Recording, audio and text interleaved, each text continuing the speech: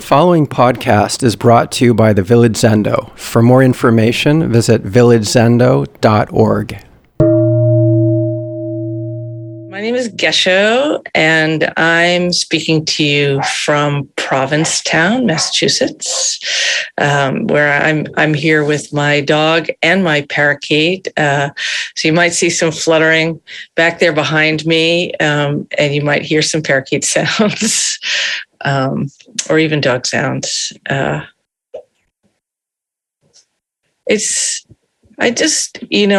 think I would like to take a moment to thank everyone who's in the physical Zendo. I mean, everyone who's here, of course. But we've come to take the coming together of our online community, not exactly for granted, but as part of our regular practice. And the extra effort people have made to arrive at the physical Zendo, where I believe Bokushu has had to set up residence. He's fulfilling so many roles all at once. So I just want to thank you all for supporting the physical part of our practice as well as the virtual part of our practice. A monk asked Yunmen, when the tree withers and the leaves fall, how is it? Yunmen said, body exposed in the golden wind.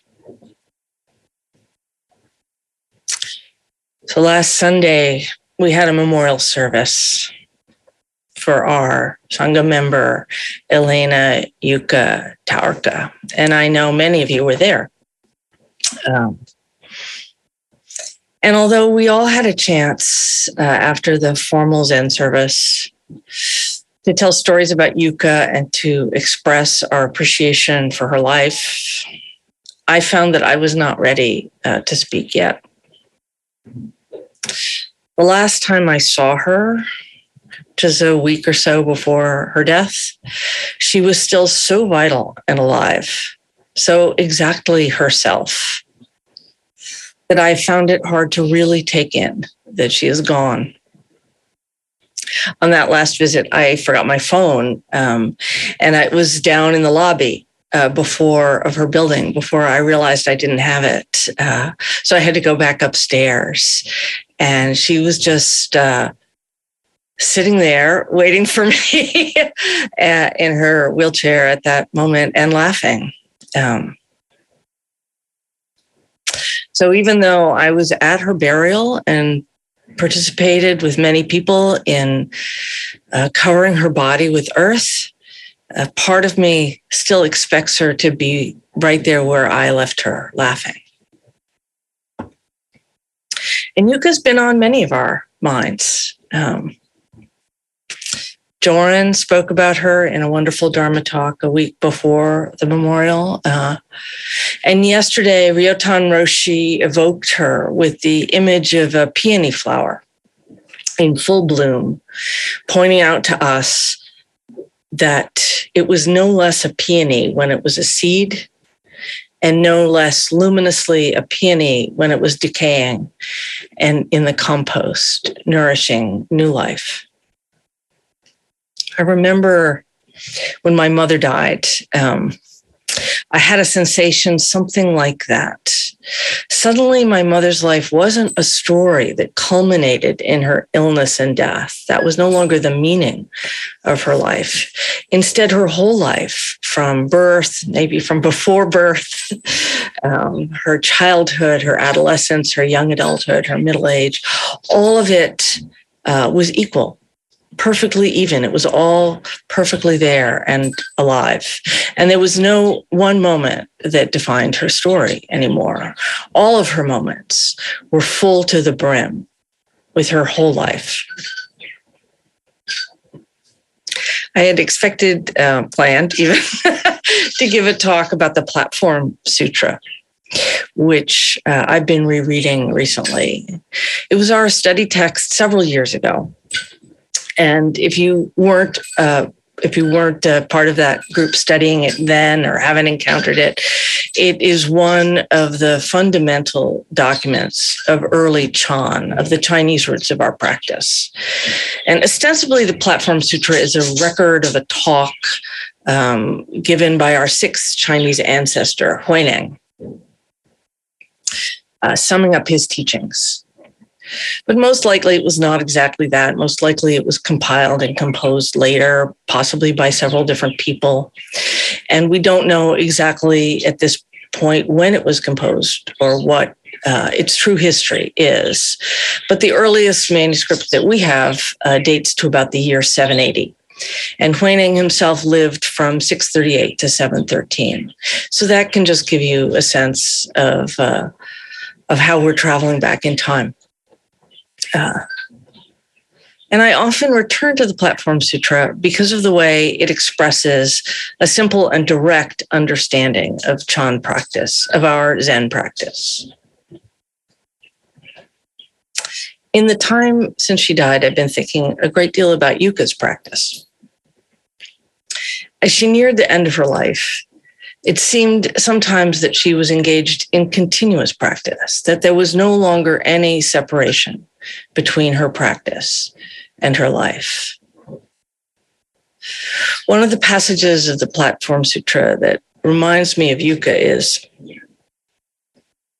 one practice samadhi means at all times, whether walking, standing, sitting, or lying down, always practicing with a straightforward mind. The Vimalakirti Sutra says, a straightforward mind is the place of enlightenment. A straightforward mind is the Pure Land. Don't practice hypocrisy with your mind while you talk about being straightforward with your mouth. If you speak about one practice samadhi with your mouth, you don't practice with a straightforward mind. But you don't practice with a straightforward mind. You're no disciple of the Buddha. Simply practice with a straightforward mind and don't become attached to any dharma. This is what is meant by one practice samadhi. So that was Red Pine's translation. And because I don't read classical Chinese, although it's one of my very most impossible aspirations to someday be able to do that, I often like to read across different translations as a way of just hearing it putting it in the air in a different way. So this is Philip Yampolsky's translation, which is the one that we used in our study. The samadhi of oneness is straightforward mind at all times, walking, staying, sitting, and lying. The Chinming Ching, which is another name for the Vimalakirti Sutra, says, straightforward mind is the place of practice. Straightforward mind is the Pure Land. Do not, with a dishonest mind, speak of the straightforwardness of the Dharma. If, while speaking of the samadhi of oneness, you fail to practice straightforward mind, you will not be disciples of the Buddha. Only practicing straightforward mind, and in all things having no attachments whatsoever, is called the samadhi of oneness.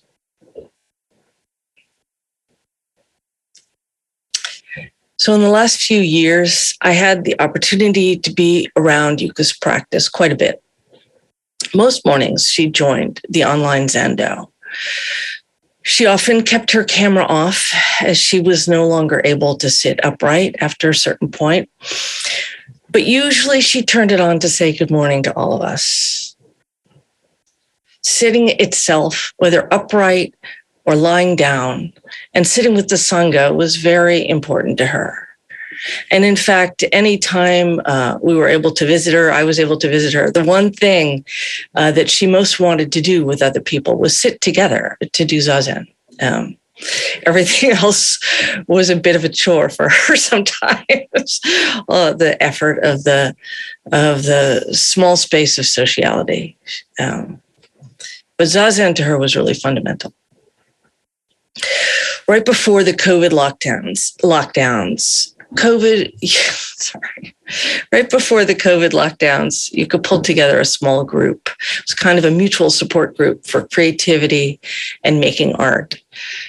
She eventually named it MAW for Moving Arts Women, but She also clearly had a firm sense of that other meaning of the word ma. And when the lockdown started, we moved that group online and met every couple of weeks, right up until the time of her death. I didn't start out thinking of that group as a form of practice, but I came to see it that way. Yuka led the group and set the tone. We always sat for 5 minutes at the beginning and then went around council style, each speaking from the heart. Only after that did we open into conversation, but still within the tone of practice that Yuka had set. And at some point during her illness, as she was getting weaker, it seemed that Yuka needed more material help and support. Yuka hated to be helped. It made her feel frustrated and angry. And yet it seemed that help was needed. So a new group formed to try and organize visits and support. But soon that group too became a form of practice. It was informally known as the complaint group, and it followed that same format. We sat first, then we spoke, council style. But in this group, we were especially invited to lean into our uncomfortable emotions and not edit out the difficulties of our lives. Yuka needed a place to express the difficult truths of her life, but of course, we all did as well. Soon it was clear that the group, which had been intended to support Yuka, had become a place where she could help support us. Personally, I did not find this practice easy, and I often wanted to skip this group, but I rarely did. As a number of people said last Sunday, Yuka's straightforward mind sometimes made her difficult for others. She felt injustices passionately, and she wasn't afraid to point them out. She had no patience for denial of any kind. As a small child, she'd been diagnosed with juvenile arthritis and had many difficult encounters with doctors and hospitals. In her 20s, her wrists had to be fused. And all her life, she felt different. And that gave her a special empathy with all forms of difference. She educated the Sangha in disability and Crip studies. She kept a sharp eye on gender relations in the Zendo. She led a series of workshops for white work on racism, along with Joran and Kyogen. Within the Sangha, she often spoke out on issues of inclusion, equity, and the ongoing need to work on ourselves and each other. In her artistic work, Yuka often dealt with the uncomfortable emotions of motherhood. She owned those feelings in herself and gave solidarity and encouragement for others to do the same. She experienced herself as not beautiful by conventional standards, and she fought against those standards and how they are wielded. But personally, I always did find her beautiful. She never believed that, though. She dealt frankly with questions of sexuality and aging. One of her last big projects was called The Fountain of Olth, playing against the fountain of youth. For Yuka, I would say that all of this was part of her straightforward practice. It was part of her intimacy with reality. You cannot practice straightforwardly by turning away from the aspects of reality that you don't like. Near the end of her life and after her death, I heard many people express how much Yuka had taught them. She was not a formal teacher. Shortly after her time as Shuso, she started experiencing symptoms of the illness that would end her life. So she didn't have a chance to continue her formal Zen training. At some point, she mentioned that she was continuing to meet with Ryotan Roshi regularly, but had stopped studying koans. My koan is death, she said. She faced that koan so straightforwardly. The great koan of death became her practice, and she taught all of us through that practice, through her talks and through her writings. In February, she wrote in her blog, I worry how it is for you, and by you, she meant all of us. I worry how it is for you to really see into the mess I have become. I consult my Zen teacher, and he says, body exposed in the golden wind and nothing hidden. References to koans that upend our preferences for glamour and cover. We speak of loss and what is left. Only love. So we come back to that koan where we started. And this isn't actually the first time I've talked about this koan. Maybe it's one I'll keep talking about. I don't know. It's always present for me. A monk asked Yunmen, how is it when the tree withers and the leaves fall? Yunmen said, body exposed in the golden wind. Yuka always lived with her body exposed. The closer she came to death, the more she lived in the golden wind. The golden wind sounds like a beautiful thing, and it is, but it's not the thin beauty of picking and choosing what we like. The golden wind contains everything. It becomes golden by including all of life and all of death.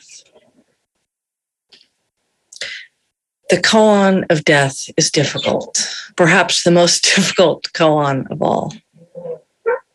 Is it the same as the koan of life, or is it different? I really couldn't say. Yuka spoke of death and dying frequently, even when others didn't want to hear it. And I didn't always want to go there. In our practice, working with koans doesn't mean explaining them. It means embodying them thoroughly and expressing them thoroughly.